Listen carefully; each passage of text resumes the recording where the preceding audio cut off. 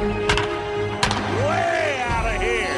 Oh, goodness. This is Baseball Tonight, the podcast.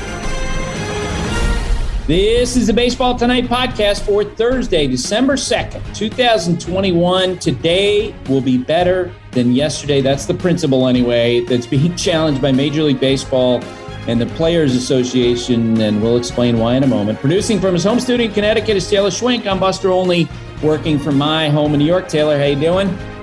Excellent, Buster. Coming off a little time in Maryland, and got some college football cooking up in the other half of my life, but over here, a little bit of doom and gloom. We can talk about all the signings and everything. That'll be exciting, but man, this labor stuff is such a bummer. Yeah, I must say, now I'm like, what am I going to be doing? I'm going to, make sure that I get out for a run every day over the next weeks to come. Like, I'm going to have time to work on some other projects because last night, Major League Baseball owners voted unanimously to lock out the players. Taylor, you and I talked about, should we run sound from Rob Manfred today? Should we read the statements from the Players Association? I'm kind of at the point, I don't think anybody necessarily wants to hear that. No, I don't care. It's all political mush mouth, blaming the other side. Like, everyone's to blame for all this. I don't want to hear from anyone until we have a resolution, or we're trending that way at least. Yeah, the collective bargaining agreement expired last night at 11:59, and so we have a labor stoppage. We'll be talking with Jeff Passan about that. We'll be talking with Paul Embikides about that, and Tim Kurkjian. First Pitch is part of ESPN Nation, brought to you by Dr. Pepper. College football is back, and so are the fans. Return to glory with Fansville by Dr. Pepper, the one fans deserve. Let's talk about some of the deals that went down before we got the labor stoppage last night. Since the start of the offseason, approximately $2.5 billion spent on free agents and contract extensions. The last of many deals that went down before we had the shutdown last night. Marcus Stroman, 3 years, $71 million deal with the Chicago Cubs. The Boston Red Sox surprised the baseball world by trading Hunter Renfroe to the Milwaukee Brewers for Jackie Bradley Jr., who had a really bad year last year, as well as two prospects. Veteran lefty Rich Hill, friend of the show, joined the Red Sox on a one-year deal. The Minnesota Twins signed right-hander Dylan Bundy to a one-year, $5 million contract. Chris Taylor is set to return to the Los Angeles Dodgers. He got 4 years and $60 million, a deal very similar to what Ben Zobrist got with the Chicago Cubs after the 2015 season. Mark Melancon in the Diamondbacks agreed to a 2-year contract worth about $14 million. Before we get into the signings, before all those signings yesterday, Baseball Tonight is fueled by Gatorade. Gatorade's proven formula.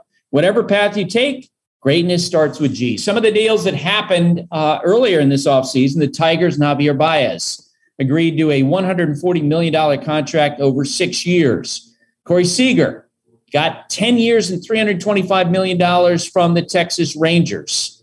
The Rangers also signed Marcus Semien to a $175 million deal. The Mets and Max Scherzer agreed to a 3-year, $130 million contract. The Mets also added Starling Marte and infielder Eduardo Escobar. Robbie Ray and the Mariners finalized a 5-year, $115 million deal.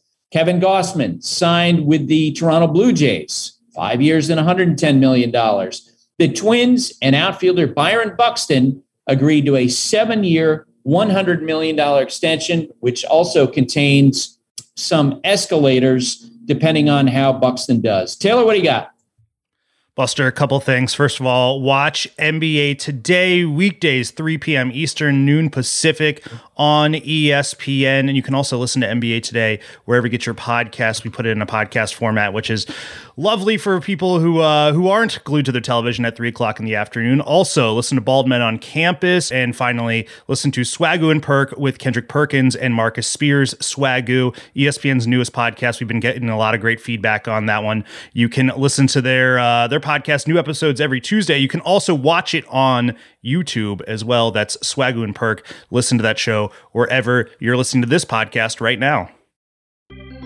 For the ones who get it done, Grainger offers high-quality supplies and solutions for every industry, as well as access to product specialists who have the knowledge and experience to answer your toughest questions. Plus, their commitment to being your safety partner can help you keep your facilities safe and your people safer. Call Click Grainger.com or just stop by. Dogs are an important part of our lives, and keeping them protected is a top priority, especially against nasty parasites. That's why you got to check out NexGard Plus, Afoxolaner, Moxidectin, and Pyrantel chewable tablets. NexGard Plus chews provide one-and-done monthly protection that kills fleas and ticks, prevents heartworm disease, plus it treats and controls roundworms and hookworms. That's a whole lot of protection packed into a delicious beef-flavored soft chew designed to make monthly dosing easy and enjoyable. So the next time you're at the vet, ask about NexGard Plus chews. They're the one-and-done monthly parasite protection you want for your dog. Used with caution in dogs with a history of seizures or neurological disorders. Dogs should be tested for existing heartworm infection prior to starting preventive. Jeff Passan covers baseball for ESPN. He's down in Texas. In fact, as we talk to you, Jeff, you're driving over to Rob Manfred's press conference, yes? Driving would be a little inaccurate. That's unsafe to drive and Zoom and podcast at the same time. So I am sitting in the back of an Uber right now. Very nice. Well, I appreciate you joining us. What, tell me how you're feeling today about this whole situation. Go from 30,000 feet. It's mixed feelings. It's frustrating as a baseball fan that when you see a game that is as wonderful as baseball is, and that we all love as much as we do, that fighting over money essentially runs the risk of not just shutting it down in the short term, but having extremely bad long-term implications, particularly if they can't figure this thing out. And the sides have really shown no ability to make a deal of any sort, really, at this point. So there's frustration in that, but I'm also heartened by the fact that there's time. And that to me is what we need to keep in mind at this point. I'm not trying to see the world through rose-colored glasses exactly, but I am acknowledging the fact that we got a couple months here for them to figure out what actually matters to both sides, to understand that, and to get to a point where they can make a deal, because they are nowhere close to that right now. Yeah, and I'm sure you have had the same question on radio and television that I have, which is to define what the fight is over. And you try to build that into a 25-second soundbite.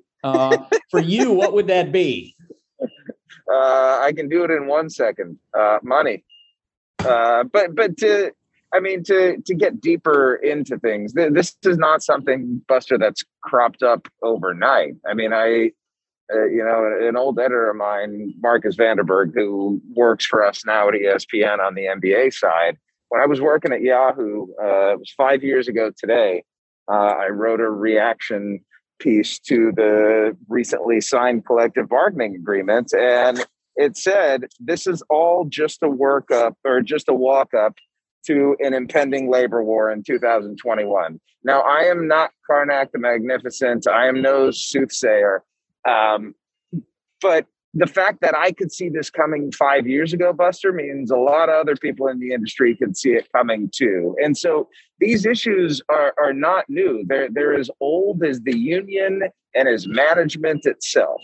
And fighting over money is what they have always done. Fighting over money is what they are always going to do. And fighting over money, frankly, is an understandable thing to fight over. When you, as the workers, as the union does right now, see Major League Baseball's revenues going up year after year, and your salaries are flat, you're wondering, what kind of a partnership is this? Where do our employers view us in the grand scheme of this game that, frankly, is us? And that's something I think people can't get lost in here. The players are the game. The players always will be the game. The teams are laundry. And I love the fact that that laundry is there for fans to root for, because players go here and there. But we saw back in the time of replacement players, baseball is just not the same without the best in the world out there. And if there is any leverage point that the players have, if there's anything to give away, it's just their services, and that's it. And I think Major League Baseball owners understand that as much as they want to squeeze the players, there comes a point at which you reach diminishing returns. And if you start losing games, Buster, that is that point. Yeah, I heard a lot of the same voices you did back in 2016, where right away people were looking at the terms that came out that night in that 2016 labor agreement. They're like, oh, my God, this is a complete disaster. And since that time, we've seen the players' share of the pie be diminished dramatically. We're going to have Paul Ambikides coming up talking about the middle class of the players and how they've taken a big hit. But in each situation, labor stoppages, and I, was around 1990, covered 94, 95, the close to the shutdown, it felt like in 2002. And the context is always a little bit different. What I feel like is different about this is the working relationship between the two sides is the worst that I've ever seen. You were on the ground there in Texas. Give me some indications you've seen of the horrifically bad working relationship between these two sides right now.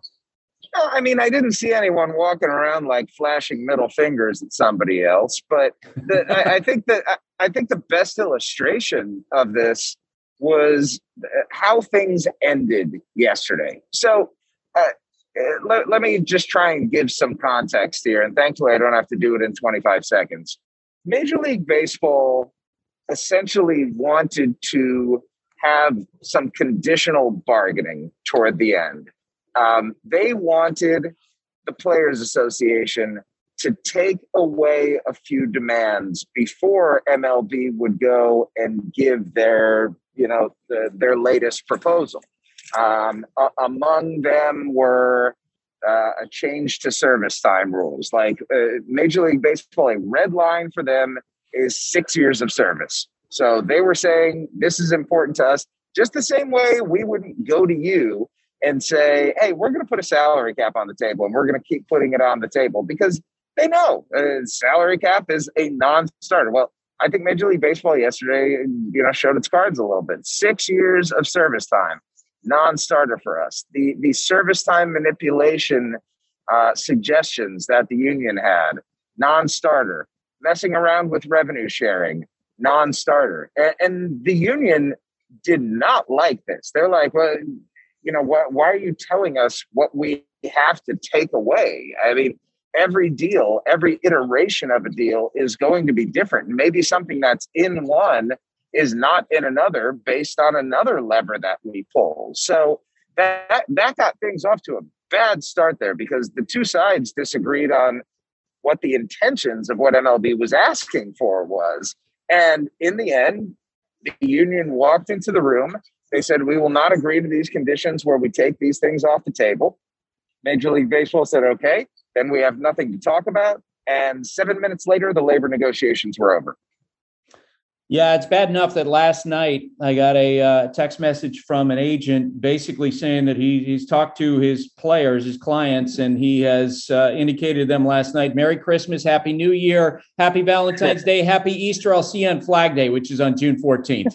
Who knows how it'll play out exactly. Look, I covered the 94-95 players strike. And what I remember about that was the side that felt more disparate at that point were the owners. The players were in lockstep. There was a famous meeting in which some players began to speak out a little bit, and they basically were told to shut up in the room.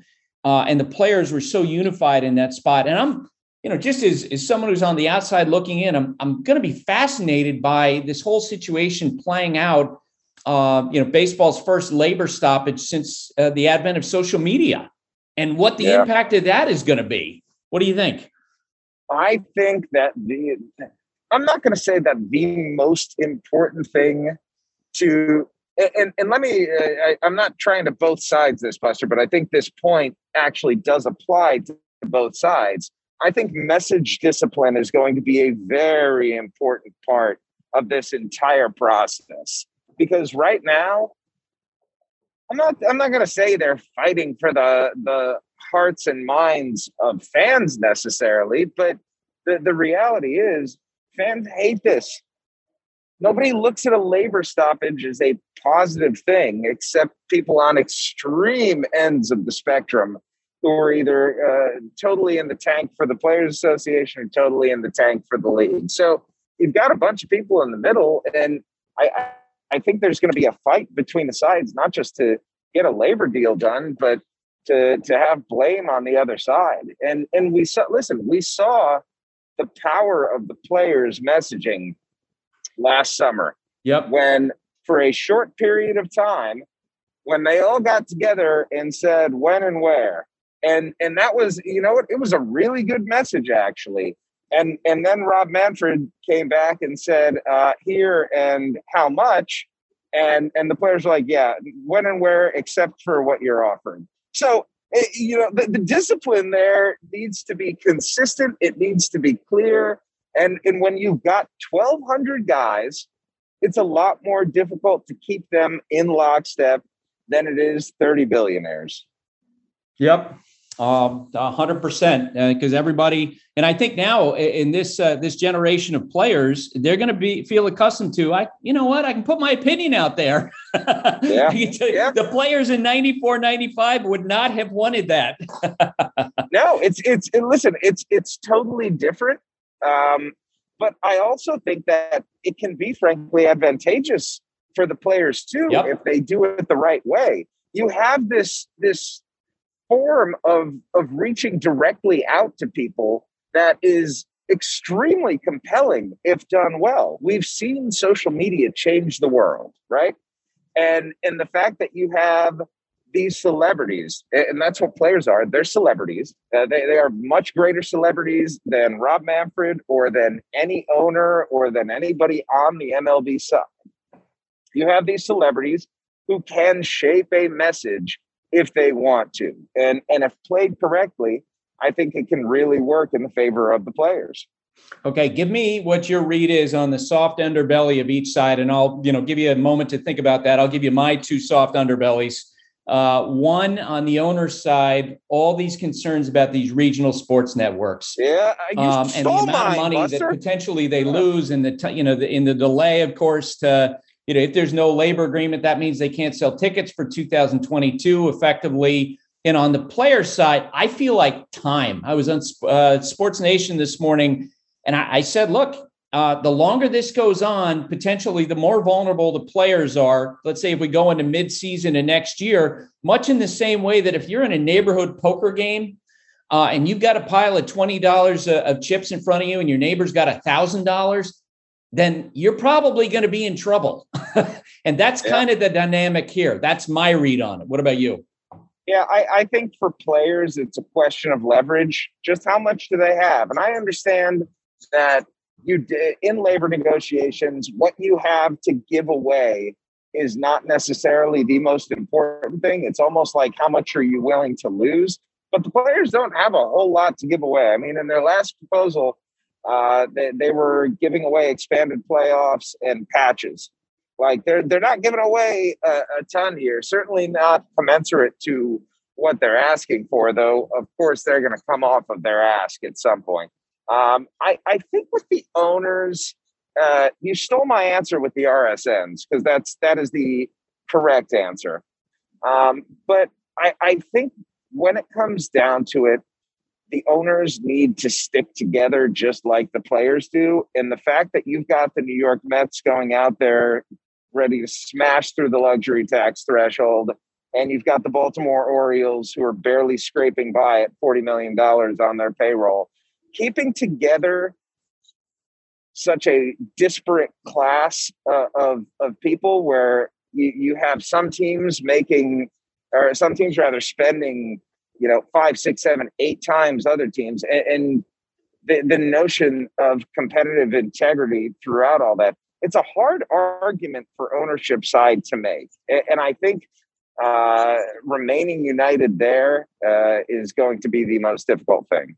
I think the one sure thing, besides the fact that, of having angry fans in this whole thing, and I, got Paul Mbikidis coming up. We're going to talk about the impact of the middle class. There's no question that that's the group of players who are going to pay for this. On the owners will come back and basically take it out on the middle class again, as they have in recent years. What do you think? Buster, I am extremely fascinated to see what the post lockout market looks like. I will be completely honest here. The pre-lockout market it surprised me. It didn't surprise me as much after the GM meetings when the sense was that a lot of guys were going to be signing, but some of the contracts, I mean, these were big contracts. I thought that that players did, generally speaking, very well in the early part of free agency, and Major League Baseball is going around as a whole and splashing $1.7 billion in the pot without Carlos Correa signing and without Freddie Freeman signing. I mean, this is going to be financially the most lucrative offseason we've ever seen. But here's my real question. What's it going to look like afterward? How much exactly are teams going to go out and spend? And are the ones who went early going to be the ones who are fortunate, or they feel like they missed out on the boat? Yeah. Oh, boy. All right, Jeff. Well, thanks for doing this. I know you got a full day ahead of you. Good luck. Buster, that's really the perfect way to end it. Can you just say it one more time? Oh, boy. Ugh. Oh, boy. We're driven by the search for better. When it comes to hiring, the best way to search for a candidate isn't to search at all. Don't search, match with Indeed. If you need to hire, you need Indeed.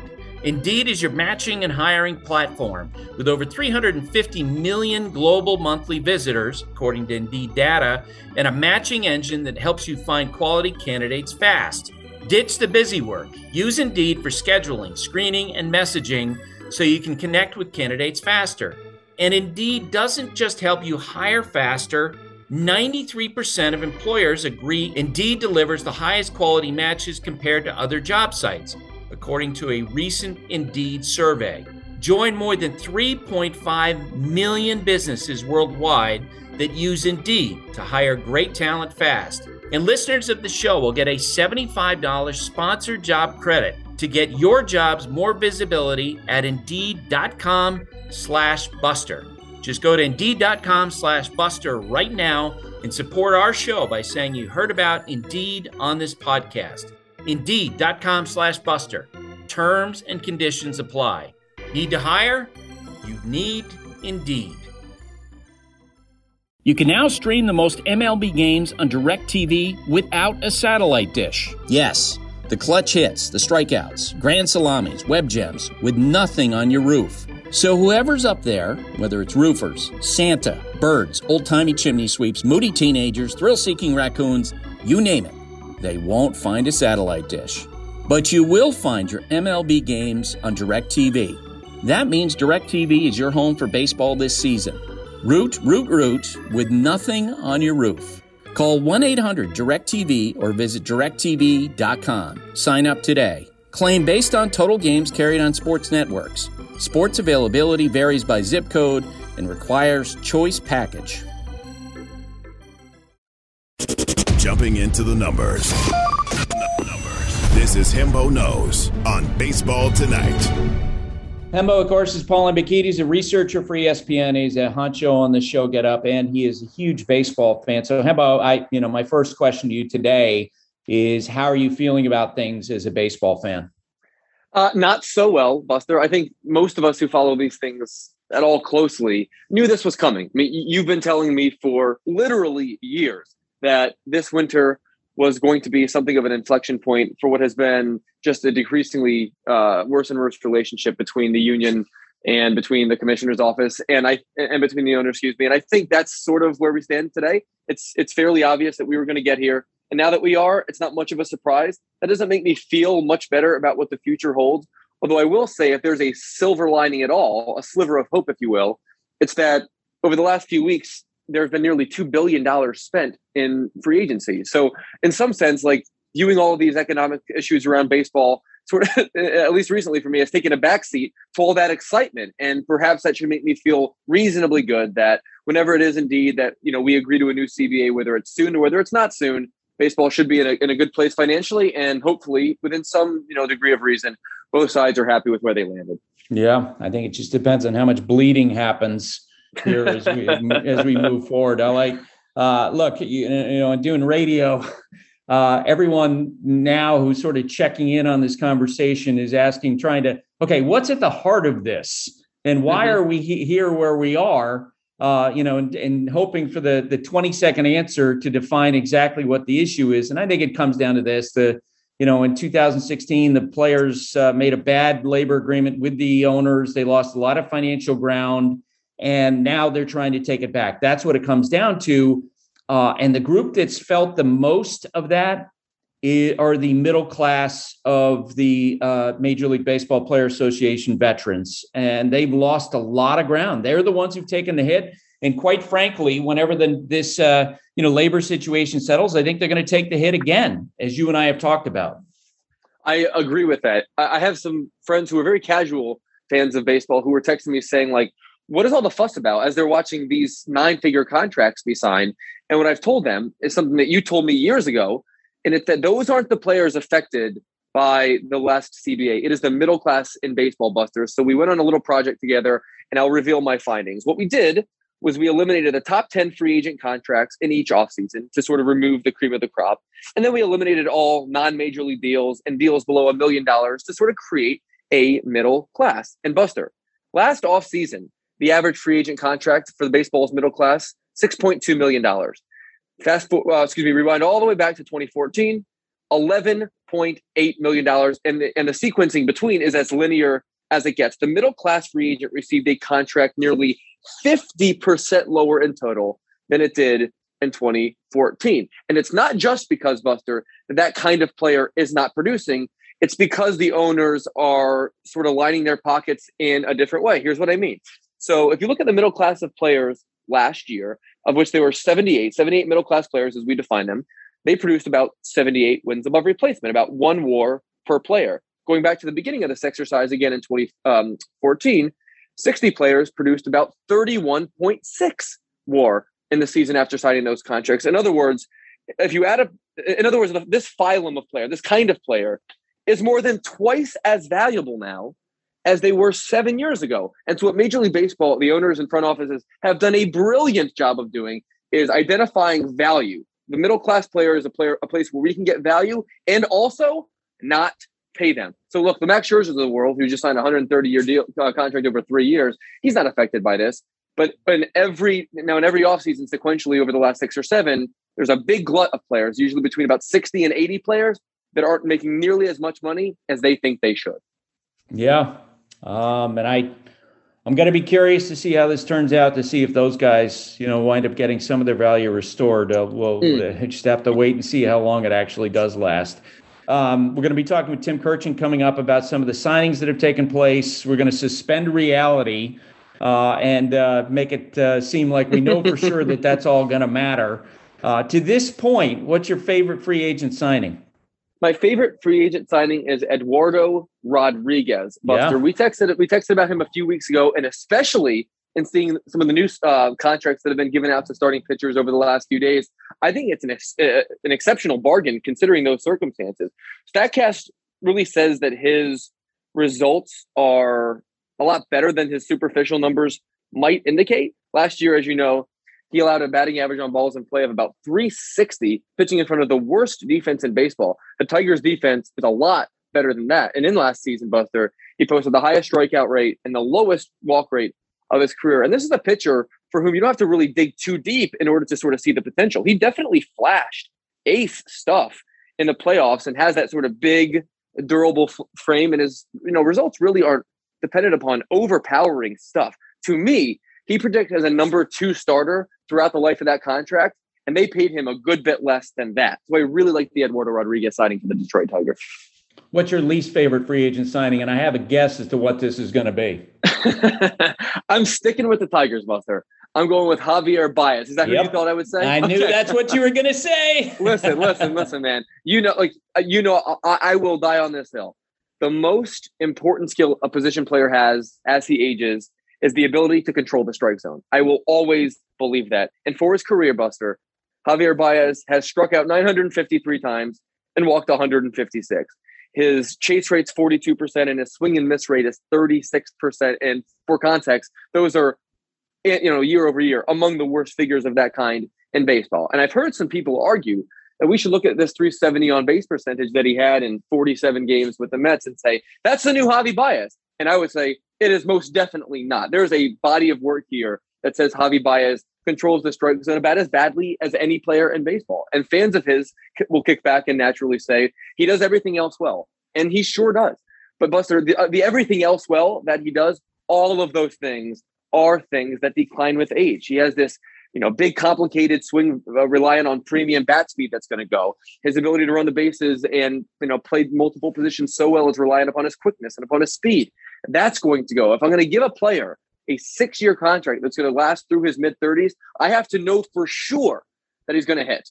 And I don't know for sure that Javi Baez is going to hit. What you just said is what I hear from a lot of executives, and they frame it this way. And I framed it to my son, at 17 years old. And I explained to him, he asked me about the contract. And I said, well, here's the question I get asked all the time. It's a rhetorical question from baseball executives.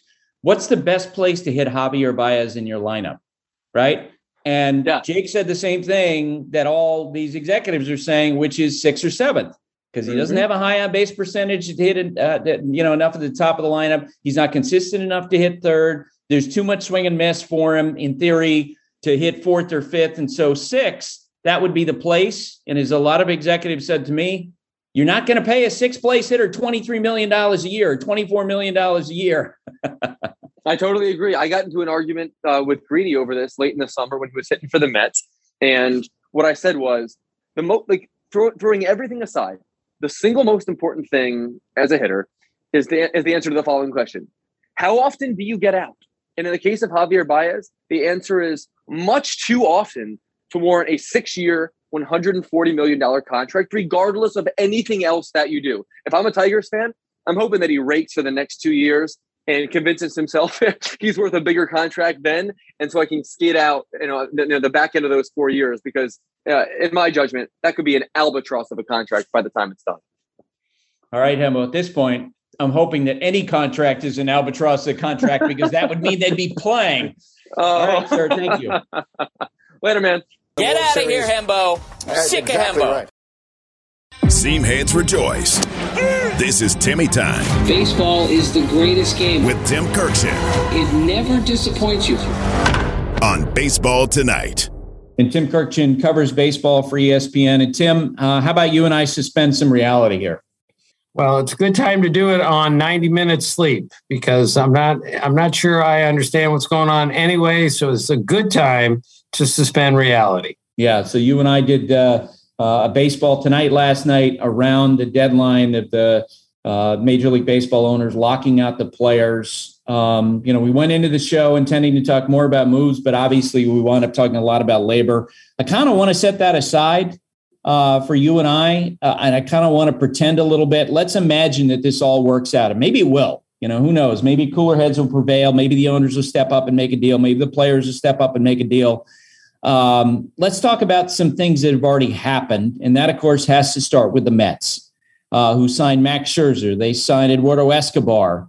They make a deal for Starling Marte. Mark Canha they sign. Steve Cohen, as you know, when he was approved as owner of the Mets, a conversation among the other owners was, is this guy going to come in and just throw his money around? Timmy did that. Right. And he got what they needed. They needed another starting pitcher, and they got the best one on the market, Max Scherzer, for $43 million a year. But with Jacob deGrom's uncertain health and Marcus Stroman gone and other guys gone, they had to go get a starting pitcher, and man, do they pay for it. They had to get a center fielder, and Starling Marte was great last year. And if he runs like he did, in Miami and in Oakland, he's going to be a great player for the Mets. The Mets needed a third baseman. Eduardo Escobar had a pretty darn good year before he got traded to the Brewers, wasn't real great there. So they accomplished a lot of really important things that they absolutely had to do. And Mark Canha is a very underrated player. He can play center field. He can play the corners. He gets on base. He's a great clubhouse guy. So they did exceptionally well, the Mets. And one of my Met friends sent me something today. Isn't this terrible? We might not play next year. We finally won an offseason. Tell me if you disagree with me about any of this, because I've thought about this. This is a kind of a weird combination of thoughts that you're not going to see very often when you're covering professional sports. I think the Mets took on enormous risks with these deals. They paid at the top of the market at each one of these. And in every case, in terms of Steve Cohen doing what's best for the Mets and doing what's best for the fan base, I think he was exactly right, because all it is money, Tim. Yeah, and we all know he has that. We talk all the time that maybe his only downside is he's too much of a fan, but it's really good deep down inside that he loves the team and wants to win for the fans.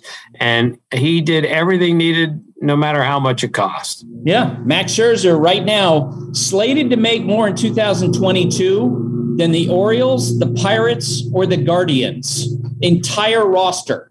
That's right. How much money Max Scherzer's making. Okay, let's talk about the Texas Rangers. In 2 days, they committed more money in salary than they had the previous 4 seasons combined. What about the Rangers adding Marcus Semien and Corey Seager? Well, they might now have the best middle infield in baseball. Marcus Semien had a tremendous year, and that's 2 out of the last 3. He's been a great player, a tremendous clubhouse guy, and remarkable at how well he moved to second base last year when that is not an easy transition. Corey Seager is still a terrific player. But let's keep in mind, that the Rangers won 60 games last year. They got outscored by 190 runs. And I had a talent evaluator tell me that other than Adolis Garcia, they really don't have an everyday player on their team that can play on maybe even an above 500 team. That's how he described the Rangers offense, how short they were on position players. Well, they added 2 really good ones. Guys who are going to be there for a long time. They're going to stabilize them defensively and offensively. And adding John Gray to that rotation, now they have to address their pitching. But for the Rangers, a tremendous first move. And if they can go from 60 wins to 75 with those 3 additions and others, that's a pretty big jump.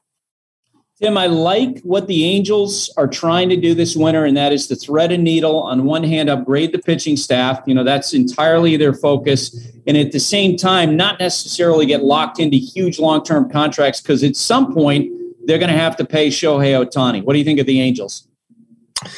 Well, I like what they've tried to do here. They got their closer back, Rafael Iglesias, which I think they had to do. They added Noah Syndergaard. We don't know what he's going to be like given his health, but he's certainly worth a try at $21 million for 1 year. I think they have a chance to get better. I still don't think they're that far away. If Ohtani has that year, Trout comes back and is the best player in baseball, Rendon comes back and is 100% healthy, I think this team has a chance to be much better than last year, but they have to add another starting pitcher and maybe 2, because what they've added so far just isn't enough. The Seattle Mariners and Toronto Blue Jays, to me, very interesting off seasons. The Mariners signed Robbie Ray, American League Cy Young Award winner. The Blue Jays signed Kevin Gausman away from the San Francisco Giants. Gausman had a big step forward last year. I know the Giants didn't make a strong attempt to keep him, in part because they were concerned about his second half. Give me some thoughts on Mariners and Blue Jays. Well, I like where the Mariners finished last year. As we know, they almost made the playoffs. They've done some interesting things. And starting with Robbie Ray, I mean, he has to be, if they're going to make the playoffs, Robbie Ray has to be something close to the Cy Young winner that he was in 2021. So just that move alone, I think gives them some real versatility in that rotation. And Adam Frazier gives them another offensive player at second base, which they needed also.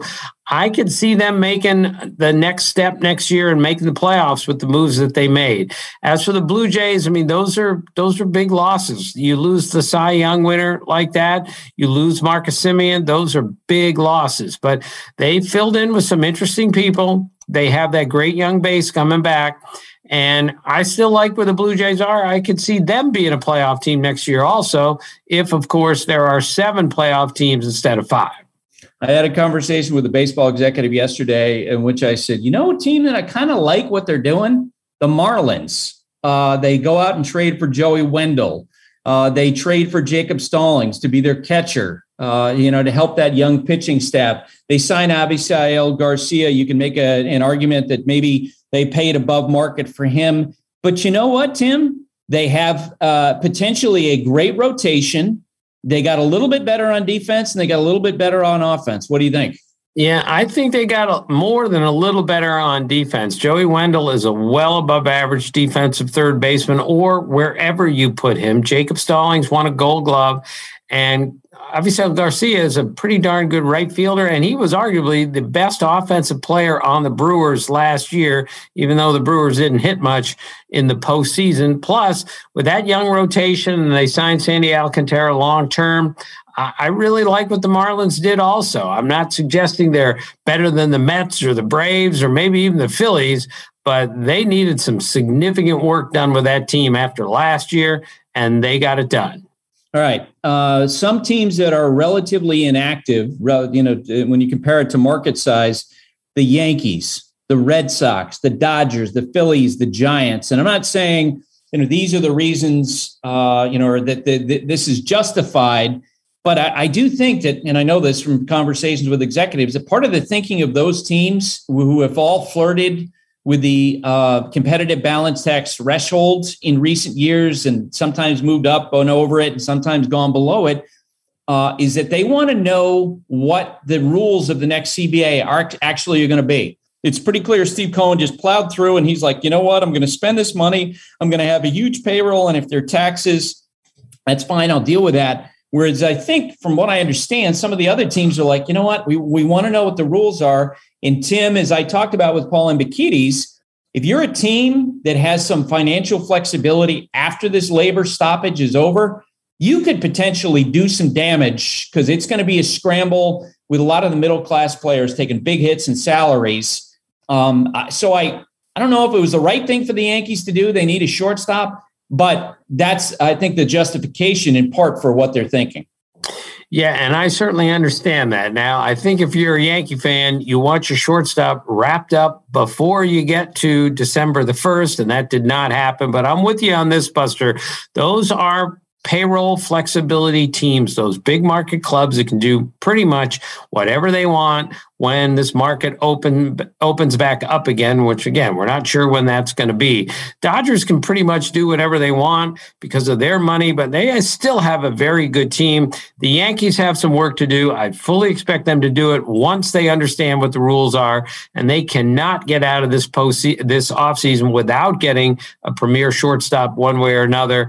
And the Red Sox didn't do much. I'm still not sure I understand the Hunter Renfroe move. He was an excellent defensive player last year who had a pretty darn good offensive season also. But again, they have the flexibility to say we can wait where others couldn't.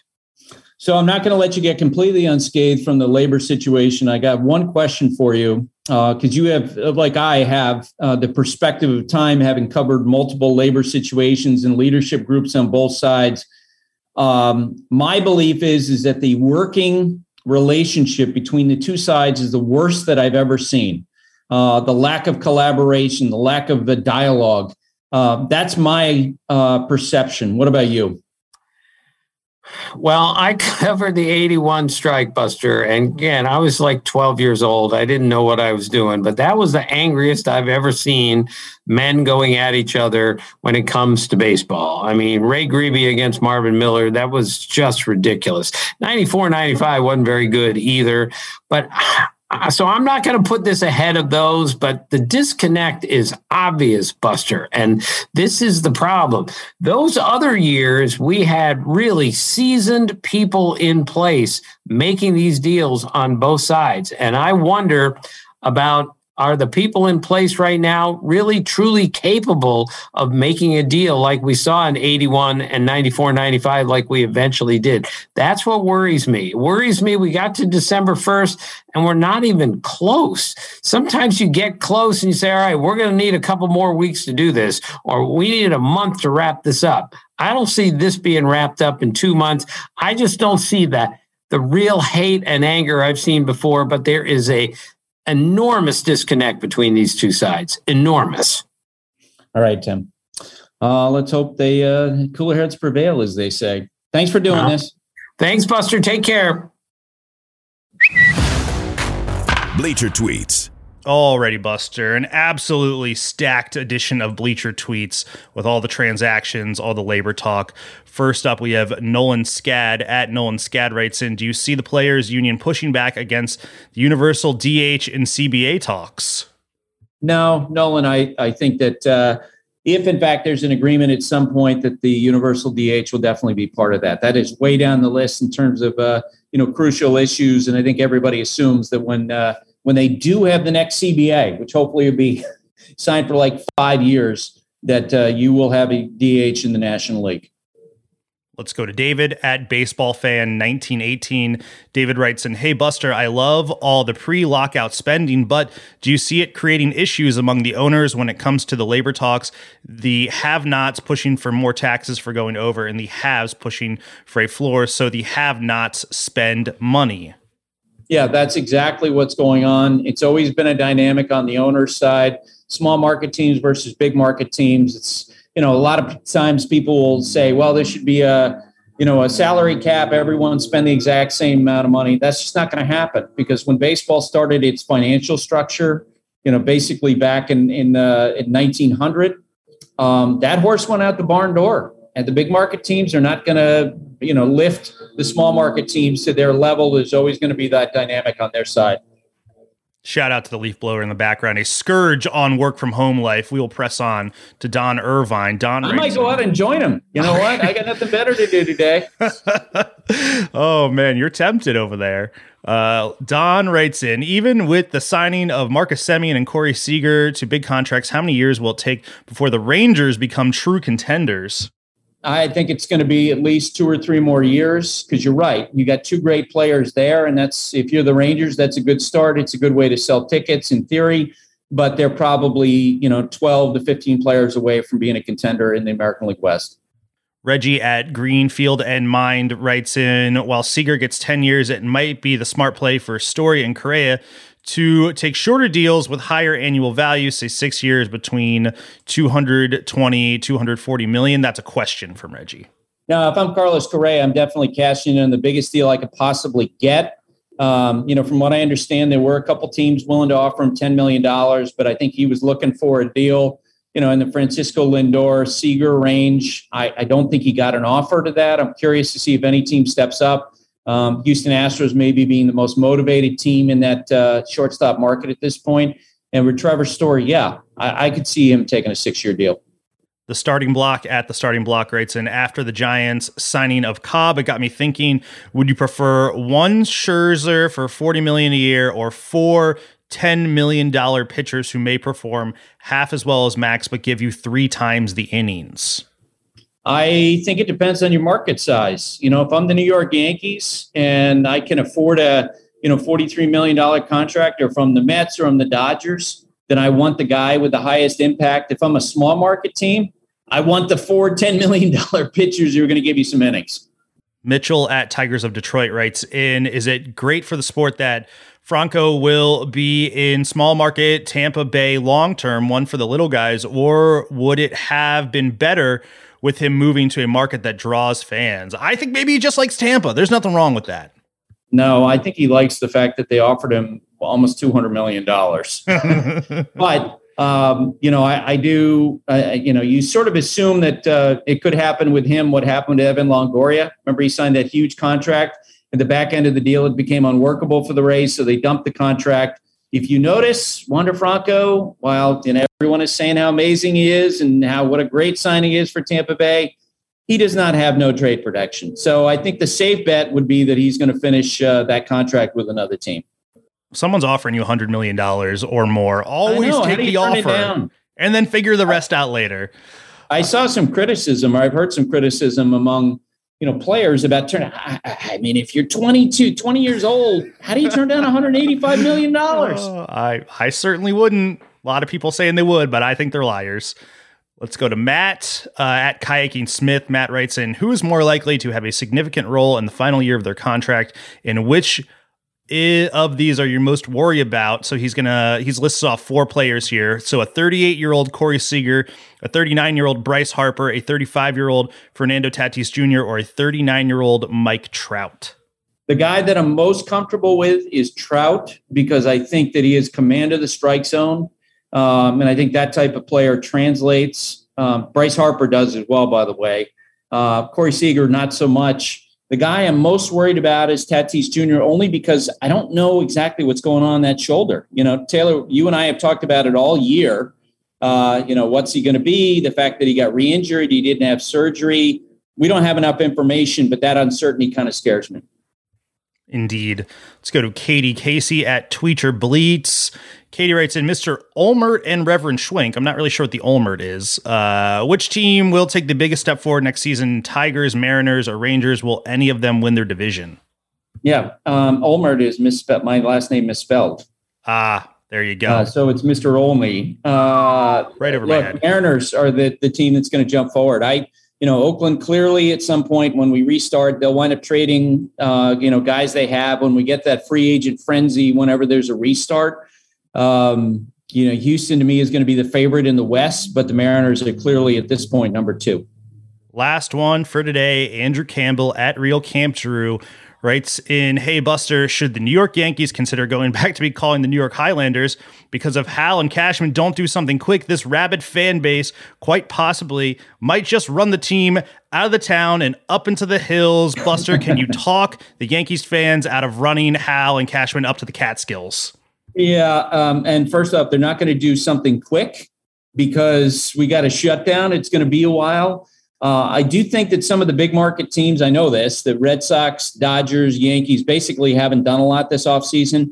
Part of their thinking is they want to know what the rules are going to be with the next CBA before they commit dollars. And, we've talked about the middle class and how they're going to get gouged in the back end of this. I think the teams that have money to spend are going to do a lot of damage, and they're going to add some good players for less money. They may not, the Yankees may not necessarily be the team that's going to sign Carlos Correa, but I do think they're going to get, 3, 4, 5 B-level type players. I think that's what the Dodgers are going to do. I think that's what the Red Sox are going to do. Alrighty, that does it for Bleacher Tweets. # Bleacher Tweets on Twitter. Thanks for sending in all of these, everyone. There were a ton more. We really appreciate it. Keep them coming.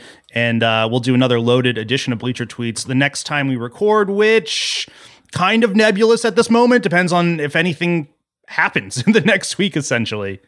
Well, I've got some ideas. I think there's a good chance we'll wind up doing a podcast beginning of next week, but we'll play that by ear. And if we do one, we'll certainly, the Bleacher Tweets are going to have a big part in that.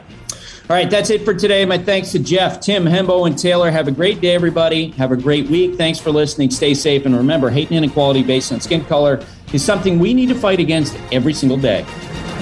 Thanks for listening to the Baseball Tonight podcast. If you're playing fantasy baseball, check out the Fantasy Focus podcast wherever you listen to podcasts. The Baseball Tonight podcast. And now, 2 pigeons bemoaning the fact you can stream DirecTV satellite-free. You see this? A family watching baseball on DirecTV with no satellite dish in sight. Let's heckle them. You call that changing the channel? Choke up on the remote, buddy. I hope getting all these games on DirecTV makes up for your mother not pre-chewing your sunflower seeds. DirecTV has the most MLB games. Call 1-800-DirecTV. Claim based on total games carried on sports networks. Sports availability varies by zip code and requires choice package. Terms and restrictions apply.